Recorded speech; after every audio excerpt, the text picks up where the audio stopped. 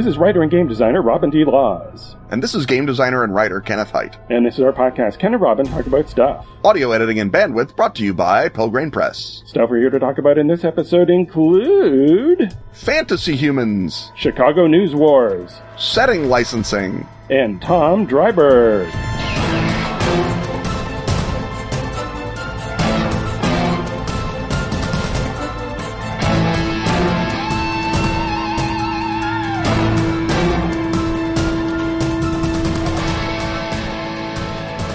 This is the part where we talk about murder. Right, Murder of Crows, that is. Atlas Games' macabre masterpiece of murderous mayhem. Murder of Crows is a card game. It's got 5 basic kinds of cards, one for each letter of the word murder. You win by spelling the word out in front of you. But each card also has a snippet of flavor text. And when you spell murder, you can read your card's flavor text out loud in order to hear a clever little story about how the homicide happened. Like magic! Murder of Crows is easy to learn. And gorgeous Edward Gorey meets Caligari. The demo crew at Atlas sells this game like crazy when they show it off at conventions. But somehow it remains less well known than it deserves. Ken and Robin to the rescue! Exactly. Now you and I, Ken, can be found in Murder of Crows. That's right. Anyone who buys Murder of Crows as part of this limited time promotion will get special Ken and Robin cards for their Murder of Crows decks. We're pretty great, too. In the parlance of the game, we're 3 crow cards, which means it's hard to stop whatever nefarious no-good we get up to. And as always, Tom Denmark's art is wickedly beautiful. And spot on. Yours looks fetchingly Batrachian. The deal is this. Head to atlas-games.com/murder Ken and Robin. Oh, dear. Buy Murder of Crows. And get the Ken and Robin promo cards. You may never have the chance to commit such foul deeds again. Foul deeds perhaps inspired by the need to read out loud URLs. That's right. Not with the two of us, anyway. Head over to atlas-games.com/murder Ken and Robin. Or follow the link in the show notes. Yeah, follow the link in the show notes.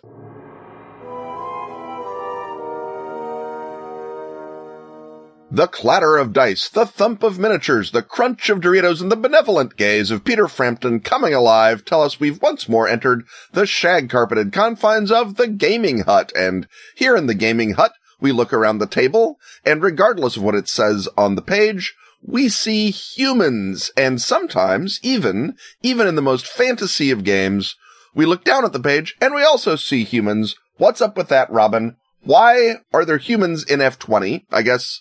And given that there are going to be humans in F20, what do we do about them? I mean, aren't they boring compared to elves and dwarves and hobbits and such? Right. So, and of course, for those just joining us, F20 is the umbrella term that we use hereabouts to refer to D&D and all of its literal, legal, and spiritual descendants. And so we're talking about kind of your default Tolkien meets sword and sorcery style setting.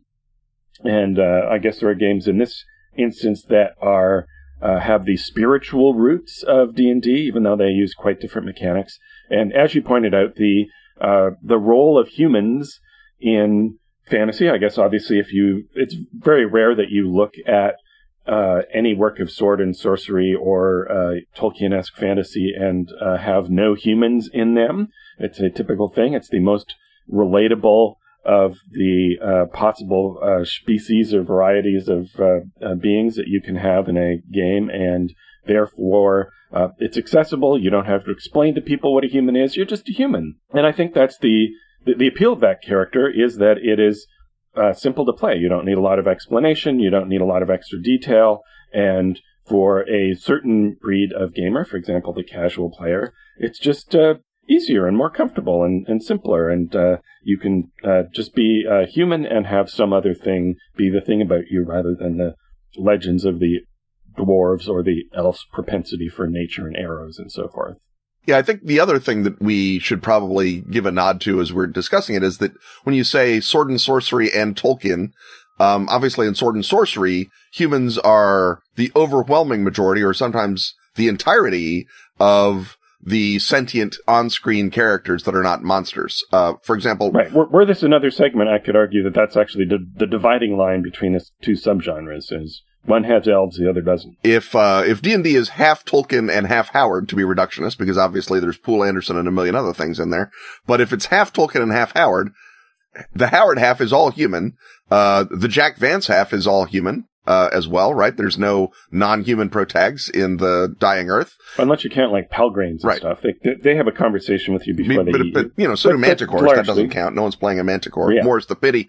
But also, in Lord of the Rings, it's because it's about the rise of humans, you've got, even though they're actually Atlanteans, they're Dunedain, they're still humans, right? Aragorn is still a human ranger. He's not a Dunedain ranger if you're setting him out in D&D terms, right? Right. So yeah, besides familiarity, I would say the other thing that humans can provide you with is a way to clone historical or fantasy cultures, because the sources of so much of the heroic fantasy that we're talking about have human cultures. So if you're going to say it's like Stygia, it's full of humans, right? If it's like Cimmeria, it's full of humans. If it's like Aquilonia, it's full of humans. Similarly, if you're saying this is the Greek city-states, this is Viking land, this is ancient China, whatever, you know, Earth culture you're deforming and adding centaurs to is also going to be a primarily human culture. And in order for the mapping to seem as plausible as it ever does, you want to start with humans, because if you're saying it's the Greek city-states, but they're elves, then even the most relaxed world builder will begin to think, but the Greek city-states didn't have a lot of trees around, and also people in the Greek city-states sort of presumed that they would die like humans and not live for 700 years, because that's kind of what democracy entails.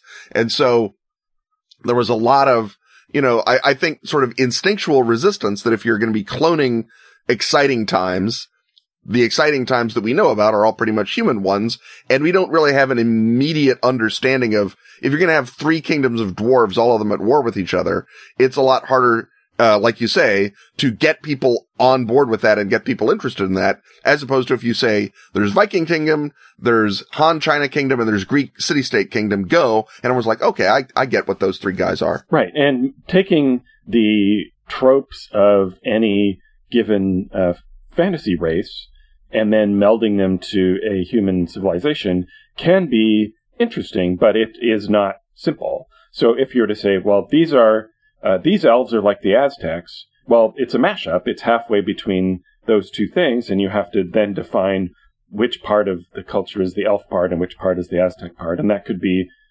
cool and interesting, but it opens up more questions than it answers, and requires more attention. You can't just go, and some would be, you know, obviously better fit than others.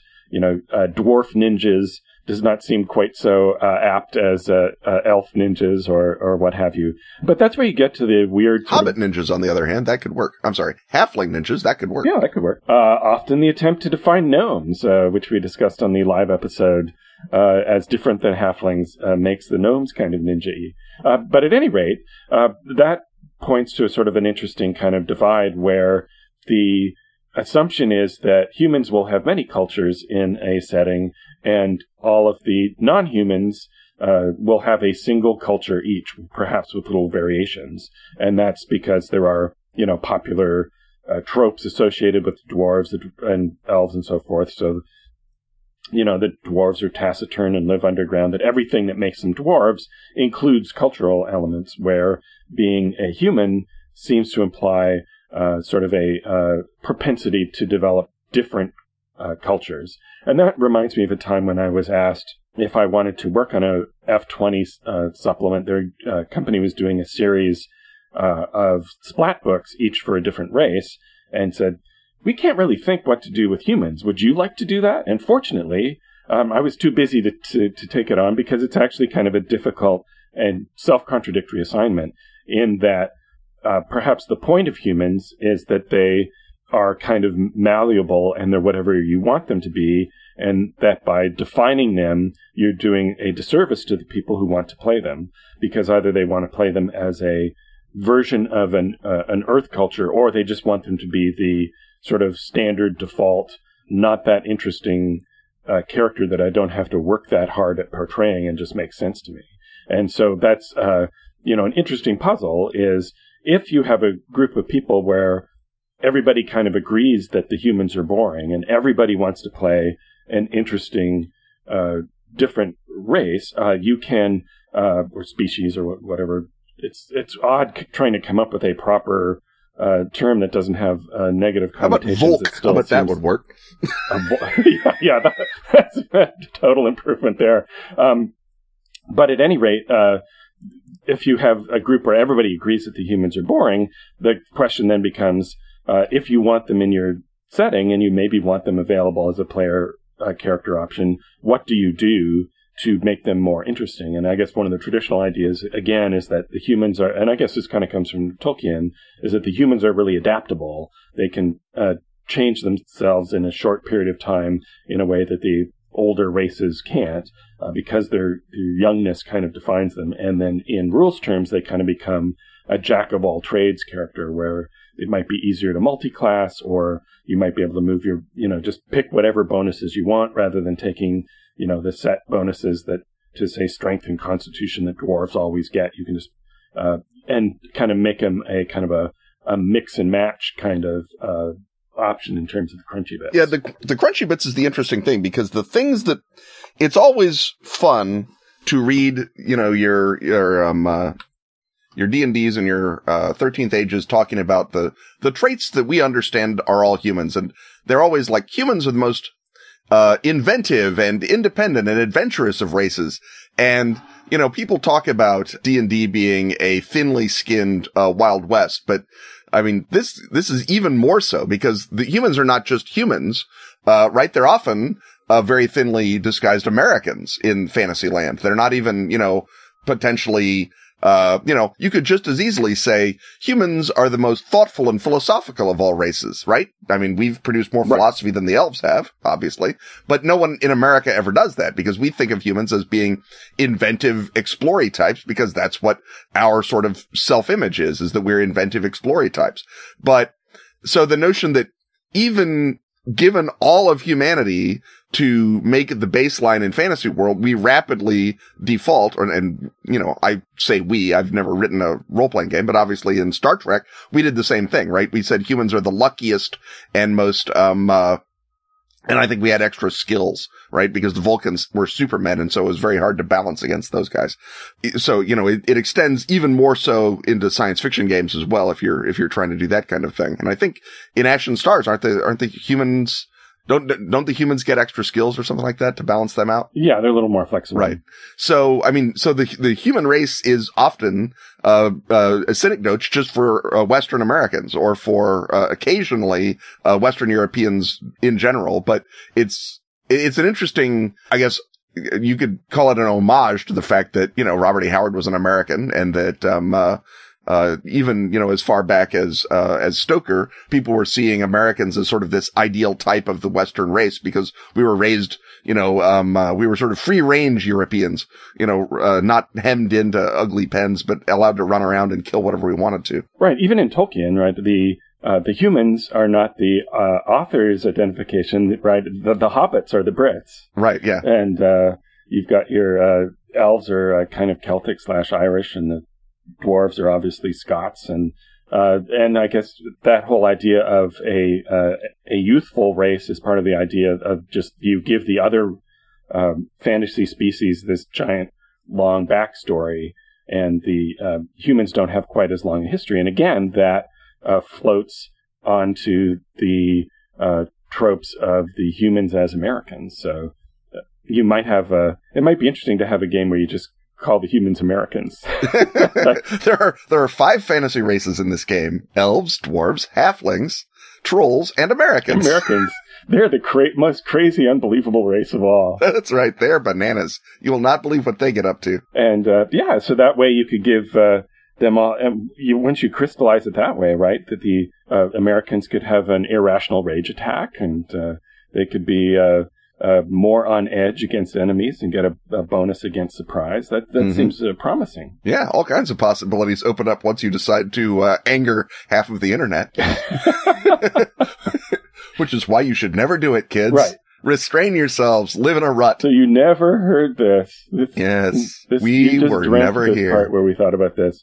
But that is, I think, usually the way that when games try to define humans, that they, in fact, do as you suggested up top. And we don't think of Americans as an ancient history race, so we often will explicitly set out cultures as being feudal Japan or ancient Greece or so forth. But of course, yes, that is F-20 really is the Wild West. And if you think about it, you could do a game where, the humans are the dangerous colonizing force, and they're coming in and they have all these new powers and stuff. They have all this technology. If you want to introduce techno magic into your game, that could be the humans' bag, right? Mm-hmm. And although the dwarves usually get to be the artificers in these games, right? Because they have the magical artifacts and the Norse, right? And the humans have this weird new thing that they can replicate, and you don't have to be go through centuries of training to do, and the people who use them don't have to be attuned to them. So you could sort of do a invasion of the humans from the point of view of everybody else, and you could have a kind of a revisionist campaign where your objective is to keep those fast moving, ever-expanding humans out of the blessed glades of the elves and so forth. And you can get some energy from that from Ariosto's Orlando Furioso, which is a story about glorious knights who bewail the coming of the gun, right? That the peasants are now picking up the gun, and the gun has been brought there by the devil. And if you are the elves and your humans are coming out here with the gun, or its equivalent in fantasy terms, then yeah, you're like, no, these guys have been sent by bad gods. Make the humans the orcs in that sense. Although I think generally in games because there's a few games that put you in the place of the orcs.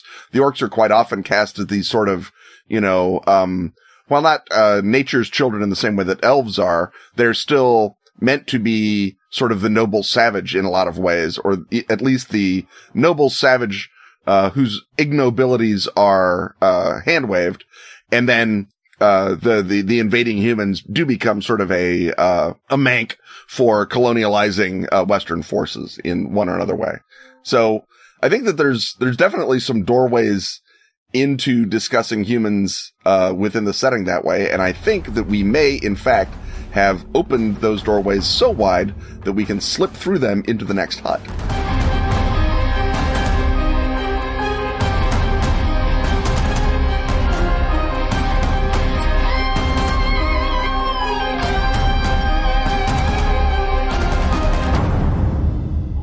The Escapist calls it gaming's most insane supplement. After a century of secrecy, 3 months of non-stop publicity, and a record-breaking Kickstarter campaign, the Dracula dossier is finally available for you, the home listener. Not just Dracula Unredacted, the true first draft of Bram Stoker's novel, an after-action report for British intelligence, annotated by 3 generations of MI6 analysts, but also the massive director's handbook that allows you to follow the clues dropped in the pages and in the margins of that uncanny document. Follow them, that is, to any of 200 different encounters, eerie objects, dangerous locations, and conspiratorial organizations, and enigmatic NPCs, any of which can be an innocent or turned by Edom, or a minion of Dracula himself. Pretty clever, eh, Robin? Bet you wish you'd thought of that. Yeah. Thus creating an improvisational, collaborative campaign for Night's Black Agents, strangely similar to Robin's own Armitage Files campaign for Trail of Cthulhu. Strangely, but with more vampires. Way more vampires. Because the Dracula dossier blows the lid off Operation Edom,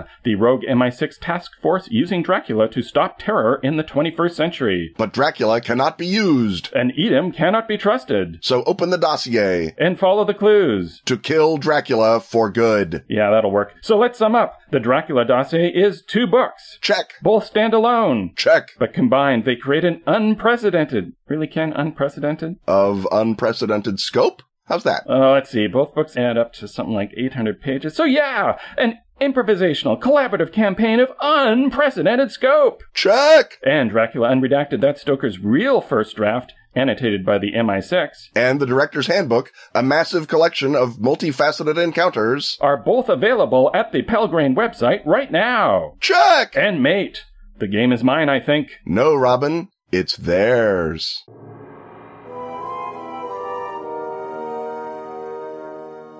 the smell of newsprint, the crunching of the presses, the cries of newsboys suggest that we're entering an episode of the History Hut in which we are taking a particularly journalistic look at history, but it's journalism with flying fists and occasionally a brass knuckles and maybe a sap, because we're going to look at the bloody history of newspaper circulation wars in Ken's beloved Chicago. If you are used to looking at the present day only, you may have missed the fact that up until fairly recently, just plain old ordinary, supposedly the legitimate commerce in America was often accompanied by a bit of coercion. And I came across this actually while researching Los Angeles in the 30s for the upcoming Gumshoe 1-to-1 game, in which there was and Los Angeles, mob-wise, is mostly a pretty locked down town that was sort of run from the top down by a pretty straight-laced criminal syndicate, and they managed to keep the craziness of Chicago out. But even there was a period in the 30s where rival movie chains were dynamiting each other's movie houses. And so this brings us to this story of where the desire to be king of the newsstand got a little violent. So, Ken, where does this story begin? The story begins in Chicago in 1910. William Randolph Hearst has started the Chicago American and Chicago Examiner and is trying to replace the Chicago Tribune and the Record Herald, which were the big papers at the time. And the way that he wanted to do that was to bring in specialists in what do I want to say? Workplace clearance and encouragement methods. The guy who ran the Record Herald had cut prices down to a penny for a newspaper, and Hearst and the Tribune couldn't match that. And so I think they both began wanting to crush Lawson on other grounds than economics, or God forbid, making a better paper. Although I suspect that having read my share of the Hearst papers at the time, Hearst was probably, on the road to winning the war to be awesome, to read on the streetcar already, but he wanted to make sure. So Hearst brought his, reporters in and told them to start making noise and causing problems for other reporters. And then he brought in a guy named Max Annenberg, and Max Annenberg was a West Side he grew up in a West Side Irish neighborhood, although he was Jewish, and he and his brother, Moses, were sort of gangsters in the West Side, and their sort of turf was newsstands, and they would run those newsstands and make sure that no one messed with the newsstands on their property. And then as they rose up from being newsstand gangsters, Max and Moses had been hired by, I believe, the Tribune as circulation managers then. And so the American first hired Dean O'Banion, or Dion O'Banion, who became the chief of the North Side mob. But in his young days, he got his start knocking over Tribune delivery trucks. And so they would show up, and the Tribune would drive their trucks out of the printing plant and drive towards their newsstands. And whenever they would pass through O'Banion territory, he and his men would hijack the trucks and then take them down to the river and dump them, or set them on fire, or do whatever they wanted to do. The Tribune began to fight back with the Annenbergs, and the Annenbergs switched sides to the Hearst guys in 1912 when Hearst offered them more money. So suddenly the McCormicks have to bring their own guys in, and for a while the Annenbergs are sort of running the wars unanswered. There was one point in 1912 when Annenberg gunmen walked onto a trolley car and shot everyone who was reading a Tribune, which is a little excessive even for the Chicago newspaper wars, but it certainly set a tone. Now, was this fatally shot, or? They killed two of them and the conductor. I assume they non-fatally shot the other people. Or everyone else threw their newspaper out the window. Right. The other, gangsters that worked for the Trib were people like, Mossy Enright and Red Connors, Frank Mackerlane. So these are all guys who are going to be in the North Side mobs and West Side Irish mobs, later on. It's sort of the staging ground. A lot of people argue for the future mobs, but of course, that's got it exactly backwards. They were already mobsters, and they were brought in because they were mobsters. The mob and commerce were already completely interlinked on the street level, because you couldn't do business without paying someone off. That was true in Chicago, was true in New York, was true in a lot of places. It's just that in wide open Chicago, they had a different understanding. And also because Chicago had a more open ward system, it was easier to get political protection, I suspect, if you were a mobster. And so to what extent was this regarded as a bizarre escalation or anomaly? And to what extent was it just like, that's the Chicago way? Well, here's the thing. For people to regard it as a bizarre anomaly, they would have had to read about it in the newspaper. Which they did not do. All of the newspapers, all 6 of the Chicago papers, kept the story of the circulation wars out of the newspapers because they didn't want people to equate picking up a newspaper with getting firebombed. The only paper. What good does it do you to shoot a train full of the wrong newspaper readers if there's no publicity? Well, you would think so, but the goal was to settle it off the front pages so that the front pages could go on, talking about women caught in love nests and whatnot. So the only paper that actually covered the circulation wars was a paper called the Chicago Socialist, which, wanted a grand jury investigation of all of its rival papers by an odd coincidence. And, no one did that, because as in Los Angeles, the newspaper's owners were people like William Randolph Hearst and, Colonel McCormick, who were hugely influential real estate tycoons and other kinds of political power. And also they could endorse or not endorse candidates, which gave them a certain amount of power. So the Hearst papers began to send out Q ships. So they'd send out fake delivery trucks that were staffed with gunmen. And when the Tribune gunmen would ambush them, the Hearst gunmen would come out and there'd be gun battles in the street. They'd begin to escort them with armored cars back and forth. It was kind of a big deal. But again, no one really. It was a big deal in sort of the undernews. And again, in 1910, there was plenty of stuff that didn't get into papers, right? I mean, there was all manner of, sort of journalistic covenants of you don't print that about that guy and you do print that about this other guy. And this was just one of the things no one printed because, again, to be called out as, they're trying to firebomb our newsstand, you were immediately vulnerable to you firebombed our newsstand argument and then everyone gets indicted. So right. No one wanted that to happen. In game terms, you find out what's going on in the newspaper wars with your streetwise skill, not with your research skill. Not with your research skill, exactly. And, I suppose this is a salutary lesson to people who say that the vampires couldn't keep their bloody turf wars a secret in the World of Darkness, because newspapers were able to keep bloody turf wars a secret, and they don't even have supernatural powers. Yeah, they just control the media, as I think vampires do in the World of Darkness, if I recall correctly. I think vampires may. Certainly people have said awful things about the Annenbergs, which in many cases were completely justified. Walter Annenberg, of course, Max's nephew, grew up to become Nixon's right-hand man. He published the TV Guide, among other things, and then became ambassador to Great Britain, had all manner of other highlights of his publishorial career. Yes, the Annenberg Foundation underwrites a lot of PBS programming now. Precisely, and had things worked a little bit differently. Perhaps the Capone Foundation would be salving its conscience through funding NPR or whatever. Yeah, he just wasn't upward mobility focused enough. So how did this eventually come to an end? Well, it eventually came to an end because the Tribune just began to get more and more circulation. And the Hearst papers fundamentally just sort of called the fight off. About 27 people had died over the course of the newspaper wars. In 1917, America got into the actual wars, and I think people stopped tolerating a lot of this foolishness in the way. The newspapers began to be more directed from upstairs. They also had genuine labor problems, and they didn't have spare manpower to drive around and firebomb things.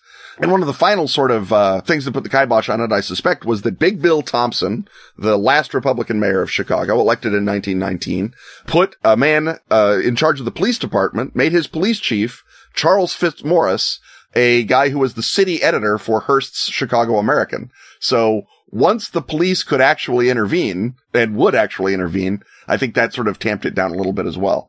And by then, as I say, the Tribune had already added another, probably 100,000 readers over the course of the decade. And so the Hearsts couldn't really, again, prosecute the Tribune without the worries of it, coming back to bite them. But everyone, I think, it was in their interest to call the war over and move on to other things. So what sort of a gaming use might we make of this? If you're going to come up with a scenario that revolved around the newspaper wars, how would that work? I think what you might, well, I mean, there's a number of possibilities, right? You could have one of the smaller papers that the characters are all, vaguely associated with. And, they could just be sort of small fish in a big fish war. And that could be just a total straightforward, you hit our guys, they hit your guys, let's you and him fight type, a Shakespearean Machiavellian situation. Or you could go into the supernatural, in which the player characters need to keep some story out of the papers because it will have the information that cultists need to raise Shub-Niggurath or something. And so they, burn and blow up a bunch of newspaper trucks and are then drawn into the war that way, or can use that to hide the body, if you will, of their own killing of a given story. You could have a sort of a symbolic component to it if you're playing sort of a high urban fantasy game in which the newspaper wars are the front of a war between the Seelie and the Unseelie, or the Crow people and the Coyote people, or whatever it is you wanted to make your urban fantasy about. The newspaper wars could just be one front in that, or a symbolic element of it. And then you could dive down and look at Hearst as and McCormick as sort of mouthpieces, oracles, literally, that are funneling out the word of the supernatural into newspapers. And so you have it would be like a war between the Delphic and the Pythian oracle in that sense. Right. And the incident where just ordinary newspaper readers are shot can make you a great sort of false cover for whatever the mystery you want people to be solving is. So you can have a car full of people reading newspapers shot, but really the whole point of that is as cover for why we really shot this one particular person, and then your job as the investigators is to tear off that false layer and then find out what was really done under the cover of seeming like part of the newspaper wars. Yeah, you could walk on and you've got the 4 dead bodies on the streetcar, and one of them, you go to his wife or whatever, and he says he was shot for reading the Tribune, and she could say, why, he was a Chicago record man, he wouldn't have touched that rag. And then you're like, oh, interesting. Maybe this was a cover for something.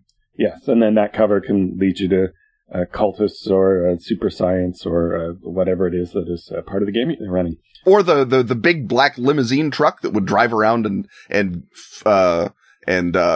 shoot up newsstands might be a truck sent by the devil or something to sow discord in the earthly paradise that is Chicago. And in the sort of Wonder Woman comics way, where Ares is actually behind all wars and no one ever actually wants oil, you have a situation where there is a supernatural force that is causing the war, and you have to track it down and stop it. Right, and you could also sort of take a leaf out of that and do a modern game, particularly a superhero game where the superhero genre, particularly on TV, tends to be very municipally focused and all about the spirit of your city. So it could be that a supervillain who's coming in and trying to take over the town wants to make sure that the one honest newspaper that he can't buy off is the Daily Planet. Yes, exactly. And so you can have kryptonite laced or lead laced trucks driving around shooting up the Daily Planet. Or in the modern day, you could have a cyber war between newspapers, right? That you could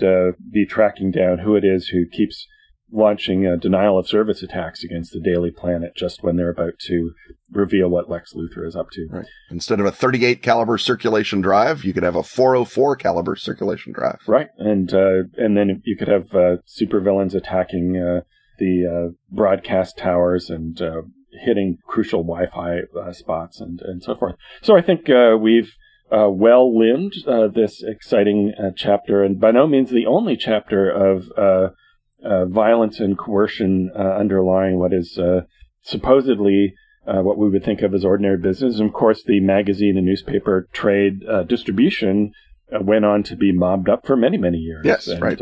Including the lovely and talented comic books that we used to adduce newspaper war violence in game terms were themselves the products of, at the very least, money laundering by mobsters, and in many cases were actual mob fronts. Exactly. Well, it's time to then close up our own newsstand and hope to dodge some bullets as we head crouched over via this commercial to our next hut.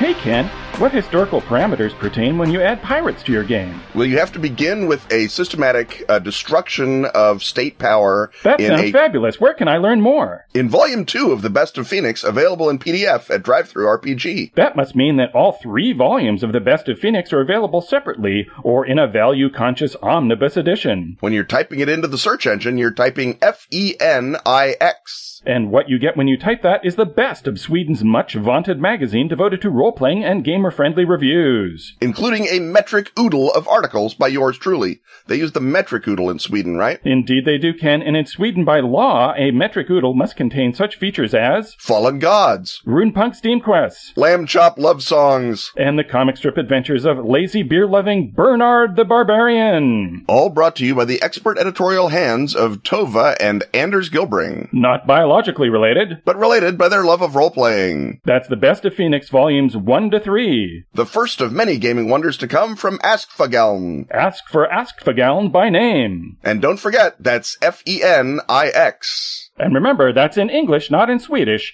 In English, not Swedish.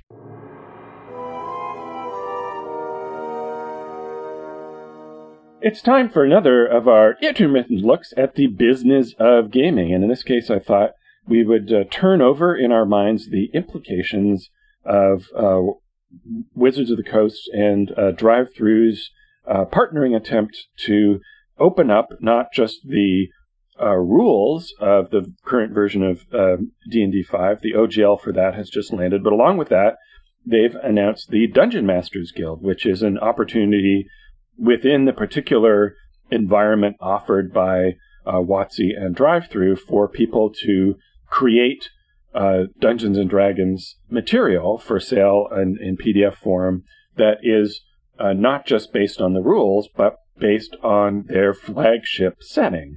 And that's a big shift in thinking.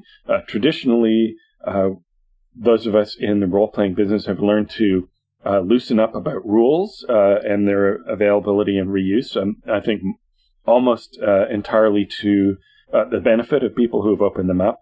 But the setting has always been another Rubicon because we've always associated that is the property that we might then be able to license to other media, and you want to make sure that the ownership of that remains really clear, and it's sort of nervous-making in terms of opening up what you're doing to third parties that you don't necessarily have a lot of control over, and there are worries associated with that, which we might get into in more detail. But certainly, Wizards is not the first entity to make their IP available to fans. There's an effort, or was an effort at one point anyway, to make fan fiction a thing that had money and ordinary people participating in it. And in fact, ironically, one of the properties that was made available through that was the Vampire Diaries, which then allowed the original freelancer who created that property as a work-for-hire proposition to then go back to it, which was a weird, interesting irony. So I guess the first question is, Ken, do you think this is a big new thing that other people will choose to emulate, or something that will turn out to be an interesting, cool announcement, but we won't necessarily be talking about a lot in a few years? Well, I think that a lot of the question is going to rise and fall on how it is perceived to have done for Wizards, right? And what it does for the viability of Dungeons and Dragons going forward, because Wizards has obviously decided that they are going to go the other way than they did with the 3rd edition boom, and to a lesser extent with 4th edition. And rather than drown the marketplace in supplements from them, they're going to release a very few more adventure-focused supplements, and it doesn't look like an awful lot of splat books at all. But, even not a lot of adventures compared to, the palmy days of 1st and 2nd edition. So the great goal for all role-playing game publishers is to get people playing the game. And one of the easiest ways, and certainly one of the best ways with, F20 is to have a plotted adventure that you can run without having to stat everything up yourself. So the absence of adventure material for 5th edition had to have been sort of grating on them, and they wanted to, prime the pump a little bit. And what better way to prime the pump than they would think than open up the signature setting of 5th edition, the Forgotten Realms, for people to set their own adventures in. And that immediately solves a lot of the problems of people who wanted to write adventures, or, of the theory that, well, no one's going to read my stupid world when they could be reading awesome stuff in the Forgotten Realms. If you let people homestead the Forgotten Realms, then you get lots more adventure support. You keep driving them towards the core Forgotten Realms property, and you kill two birds with one stone that way. And if it turns out that the only thing that happens on the Dungeon Masters Guild, which is what the space that people are allowed to create Forgotten Realms stuff is called, if the only thing that happens there is a whole flood of brother-in-law campaigns and thinly veiled ripoffs of the Underdark, then it may not look like success. But if, the next Kobold Press or the next, Paizo comes out of this, if someone winds up being able to produce really good material that really, really plays into people's need for, strong adventures and strong setting material within the Forgotten Realms, I think that not only will Wizards then follow it up with, opening up other worlds. And they've already said Forgotten Realms is just the first. We're going to be opening up other properties later on. But I think that we'll also have maybe, the guys who own World of Darkness take a look at it and say, well, no, we've never really had adventures as our strong suit in the World of Darkness. And if we could get people to write them, maybe that's a thing. I don't know, the Shadowrun guys might look at that. I don't know to the same extent if it's as applicable for, Call of Cthulhu, because right now, Lovecraft being in the public domain, anyone can write a Cthulhu Mythos adventure, and the BRP being an open source, rule set, anyone can practically write a Call of Cthulhu, Mythos adventure. Same deal with Gumshoe and Trail, right? Right.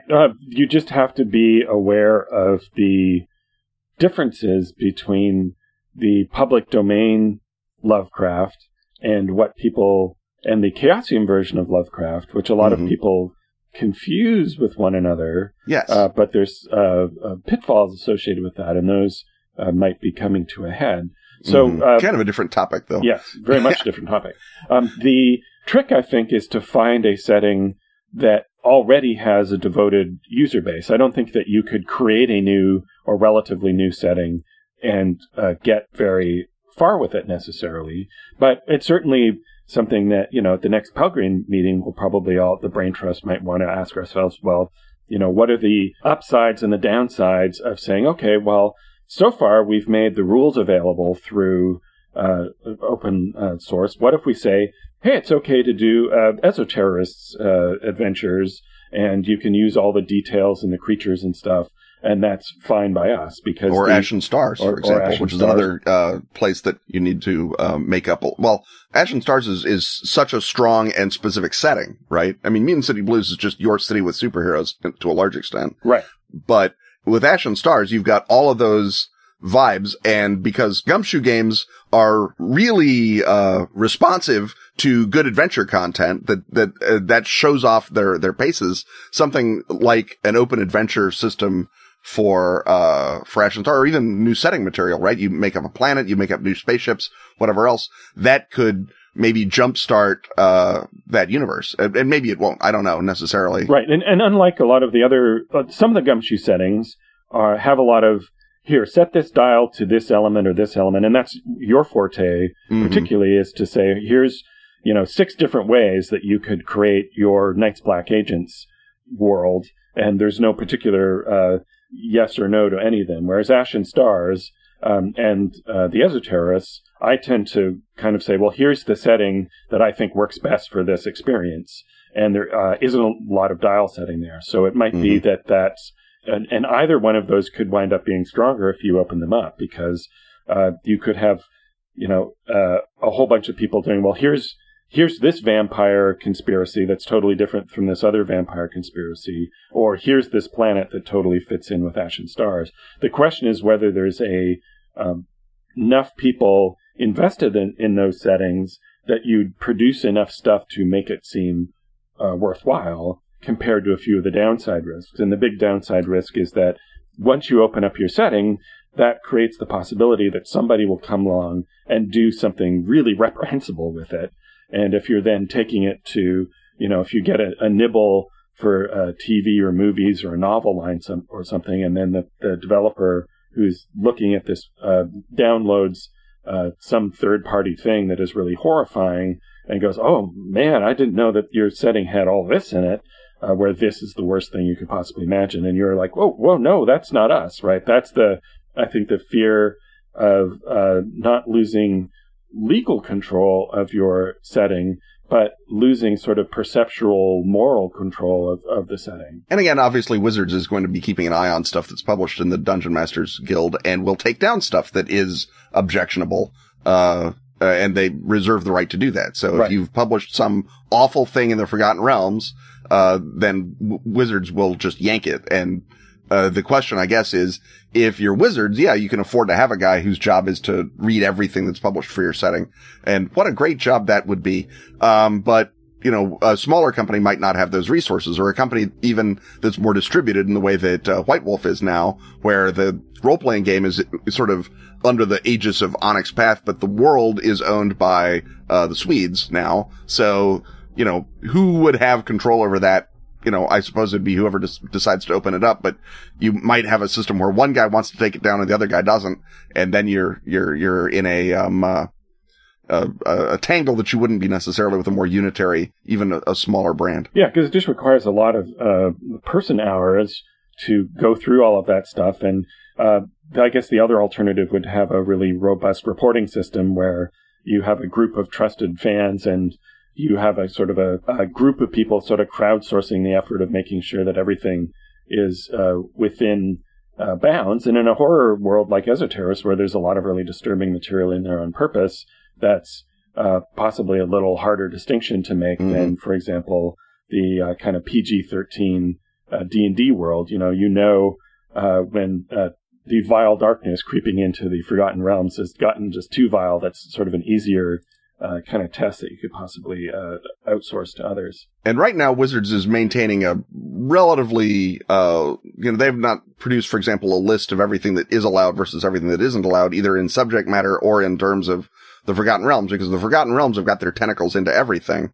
So it's hard to say if, is Spelljammer part of the Forgotten Realms because it happens up in space or whatever. And I suppose that's all going to be, clarified. We should also mention that for a while, and I don't know if it's still true, you could publish stuff in the Traveler universe, but it just had to be in one quadrant, right? There was an open quadrant where you could publish official Traveler universe material under the OGL, but it could only be in that quadrant, and it couldn't be anything that affected the whole universe. So this experiment has happened before, and the fact that I don't think it set the world on fire, but that might have been because it was too limited a part of the Traveler space, or because Traveler itself has never really had a coherent corporate presence since the early days when Mark Miller ran it, and it was GDW. At the risk of bringing up a new point, as we're winding down this segment, yeah. I guess that is the other pitfall, is the sense of continuity investment that I think even more so than creators, there are a lot of fans who are invested in the idea of this world is real. I want to know the real version of this world and master its continuity. It doesn't feel as special to me now that we're just letting people like me mess with it and create new things. And maybe I don't feel the same way about this tavern that was written up on the Dungeon Masters Guild for Forgotten Realms as I did for this other tavern that has the imprimatur of being official part of the continuity. And a lot of it is possible that some people will feel less attached to the setting if it's not clear which parts of the more continuity you introduce and the less sort of modular, here's a new spell, here's a new tavern that you're creating, you may find that the things that people like the most about the Forgotten Realms are also the things that they don't necessarily want you as third-party creators doing. And that's the whole question of maintaining a continuity and a narrative through a setting, I guess, is a different topic that we've touched on as well. But you, I think, also want to make sure that there's a certain baseline of quality associated with those things, or that, and I guess that's probably a self-correcting thing, that people will tend to do the sorts of things that sell and get a reaction. And I suspect that the kinds of things that do very well are the very pick up and plug into my existing thing sorts of bits, so that people probably don't want a big thing that changes the history of the Sugwagan in the Forgotten Realms, but they might like a cool grotto full of Sugwagan that they can send their adventurers into. The other thing I think is that I don't know the Forgotten Realms fan community very well because they have a wonderful fandom that is not mine. But for example, I could see this being a problem if you've got a setting where there are very much two schools of thought, right? Where if there was in the Forgotten Realms one batch of people that said, the whole reason to be in the Forgotten Realms is to hunt and kill Elminster. And the other people are like, no, Elminster is a beloved figure who we venerate. And so I could see maybe a problem with someone doing a dungeon that's called Killminster, which would be a great name for a dungeon, by the way. And then the other guys are like trashing it and getting mad at it. And you sort of fork the property within this thing so that people are like, are you a Killminster world or a not Killminster world? Are you good realms or evil realms? And so you could wind up starting a civil war in your own audience that by deft and more tight control you can avoid simply by leaving the question open. A parallel in the Lovecraft world would be Durlath mythos versus old school Lovecraft mythos. It's like a lot of people are really, really mad about elder signs, and so if you had some sort of system where half the games have elder signs and the other half don't, that could cause problems for interoperability as well as problems for, forking your own brand accidentally. Right, which is what TSR did in the first place when the focus to settings first occurred. And initially it seemed like a great idea to keep bringing up new settings and new styles of play, but that divided up the audience. So what happens if, as you suggest, there's a schism within Forgotten Realms? But there are a lot of worlds that I can think of that people really love that they don't necessarily want to see played with in that way. I think Glorantha, for example, is one where it's very hard. Glorantha still has a living god. Yes, exactly. And we have to wait and until that living god keeps saying, make it your own. And a lot of people keep saying, no, we want yours. We want the god one. Yes. So I think we've pretty much covered this and have run slightly over time. So I think it's time to close up this green visored analysis of the hobby gaming business and get ready for our final hut.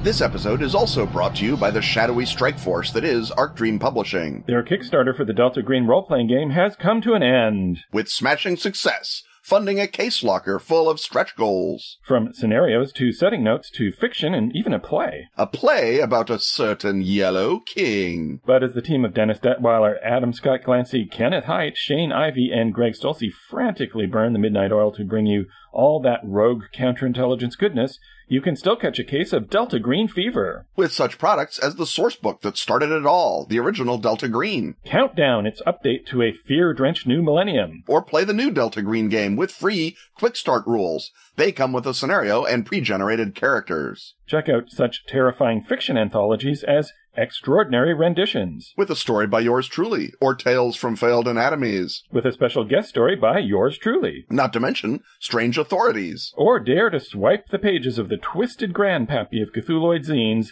The Unspeakable Oath. And stay tuned to this audio space for more Delta Green role-playing news. Plus an acid-tinged hint or two of the Fall of Delta Green, the 60-set Gumshoe standalone game by our very own Kenneth Haidt. How's that going, Ken? I'm writing it even as we speak with 2 of my extra arms and my auxiliary brain case. So brace yourself for the coming flood of Delta Green from Arc Dream Publishing.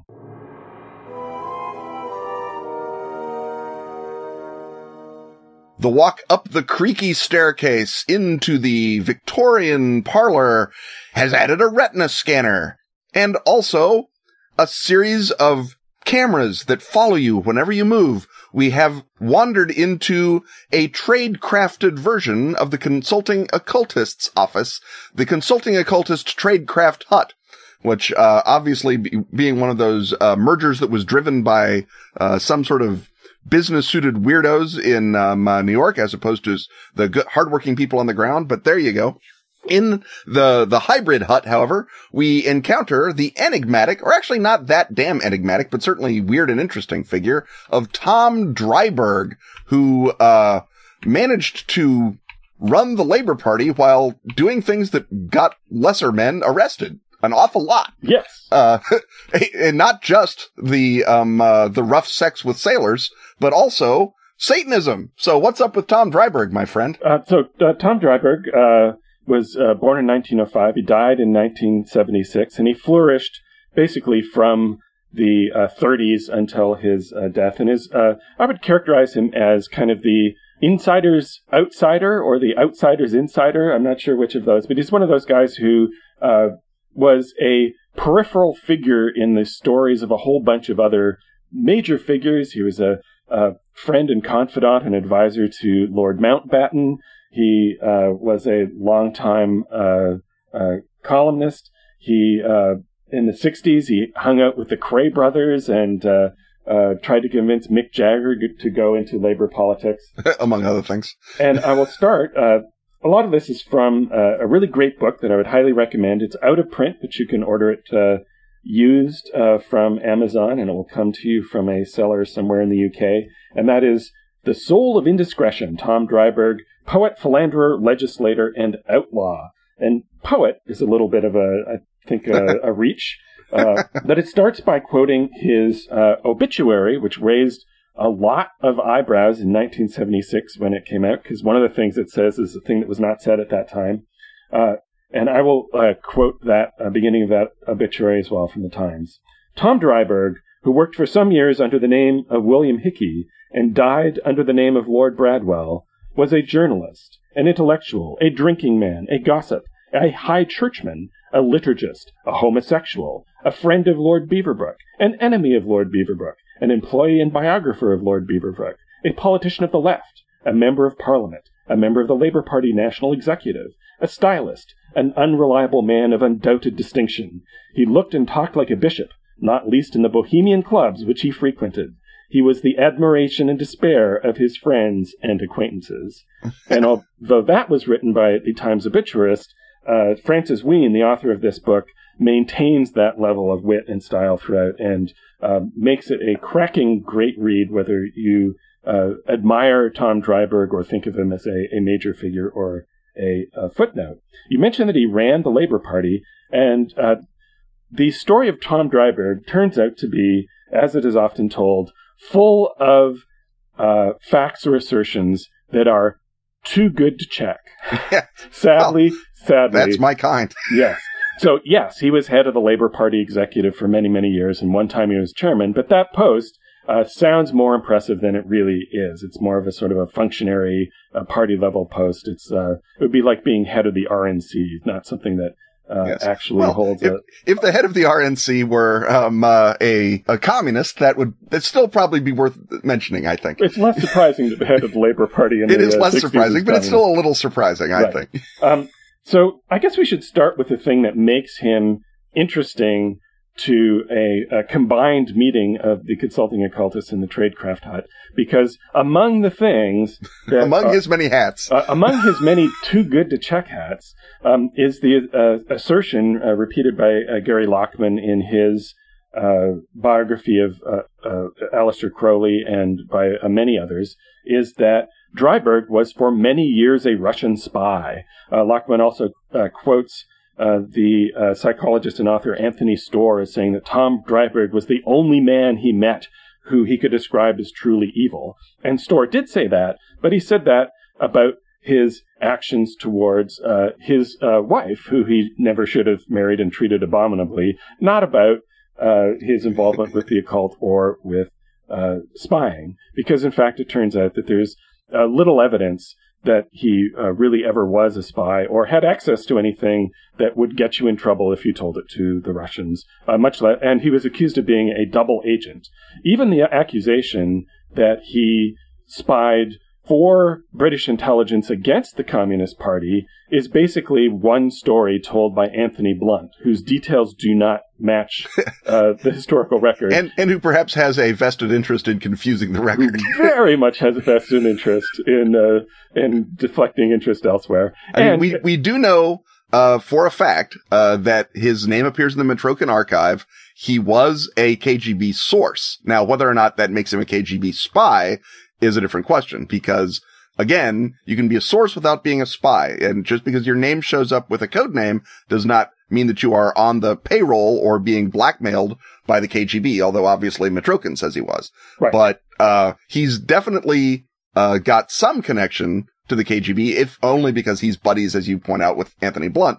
But he's also, as you also point out, not in any position to have known anything, because he was, not close to the halls of military power or national security, despite being an MP and a lord and whatnot. Right. And the lord thing happens very, very late in the day. Yeah. Basically, what it seems like the case is that he knew everybody in both communist circles and in right-wing circles. He went to dinner with everybody, and even before you got drinks in him, he would notoriously tell you everything he knew about anything, much of which was extremely indiscreet. So Yes. the thought that he shared a lot of gossip with someone who then went back to his KGB bosses and said, Tom Dreiberg is a great source, that was probably absolutely true. But there's no evidence at all that he engaged in any spying. The Chapman Pincher accuses him of being a double agent. Chapman Pincher is a journalist on spying who has somewhat of a Judith Miller-like relationship to the powers that be, and again, doesn't ever really produce anything of any sort. And he accuses him of something that he himself had a hand in, which was Dreiberg went to Moscow to interview Guy Burgess after Burgess's defection. And in that interview, Burgess said something that actually violated the Official Secrets Act, which he had not done up until that point. There was actually no evidence that they could get Burgess on if he ever came back, which he didn't. Mm-hmm. And so the accusation there was that both the KGB and MI5 wanted him to say something that would prevent him from going back to Russia, and somehow Dreiberg knew this, Or back to England. And back to England. And so again, the very worst accusation is that he did something that made everybody happy. Yeah. I mean, well, there are many worse accusations, but they are less plausible. Yes. And Pincher, we should mention, also believed that Roger Hollis, the head of MI5, was a double agent. So Pincher is not 100%. I mean, I suppose it's outside the box possible, but it's not likely. I mean, even people who think Angleton was right think that Hollis is a bridge too far in a lot of cases. So right. And so having sadly dispensed with the idea that he was a Russian spy for many years, which would make the rest of this anecdote cooler, there is a really fascinating story that happens in 1934 where Dreiberg is someone who knows everybody, and he entered the circle of Aleister Crowley when he was... Crowley actually saw this avant-garde poem that he wrote while at... was he at Oxford or Cambridge? Let's consider those the same for the point of this anecdote, so I don't have to look it up. And then reached out to him, to use that horrible phrase. Well, I think with Tom Dreiberg, it was probably more likely than other ways. There would be reaching involved. There would be some reaching out. He was an Oxford man, by the way. Oh, there we go. And so Crowley contacted him, and it seems that Crowley thought that he was rich. And it seems that Crowley went through his whole life thinking that Dreiberg was rich when he was not. He was the son of a minor colonial official who had already fallen into dire health and financial straits by the time he got to Oxford. At any rate, Crowley declared him the heir to the beast, and at one point he was supposed to be his heir apparent. And even many years later, he made a list of influential people who he could contact for money, and Dreiberg was on it. And that's hilarious because Dreiberg was famously overdrawn at his bank his entire life. At any rate, Dreiberg somehow acquires a handwritten manuscript in a beautiful bound volume written by Crowley that Crowley doesn't know where it is after a while. And many years later in the 70s, apart from his Burgess interview, the most successful financial transaction he ever makes is selling that book to Jimmy Page of Led Zeppelin.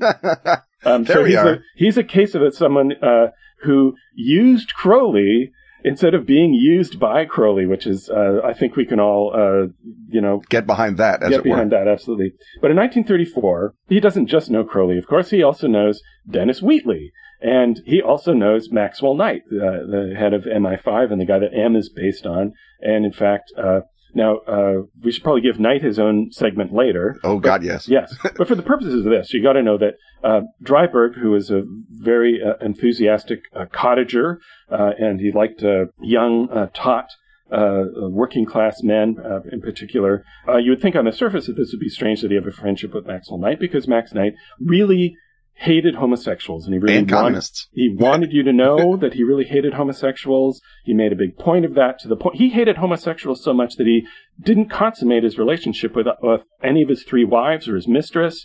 And well, you know where this is going. Yeah, right. He had a huge crush on Dryburgh, which weirdly was unrequited. Usually, Dryburgh was more obliging than that. But at any rate, Wheatley is a founder member in 1934 of the club called the Paternosters, which was basically a club for authors and critics.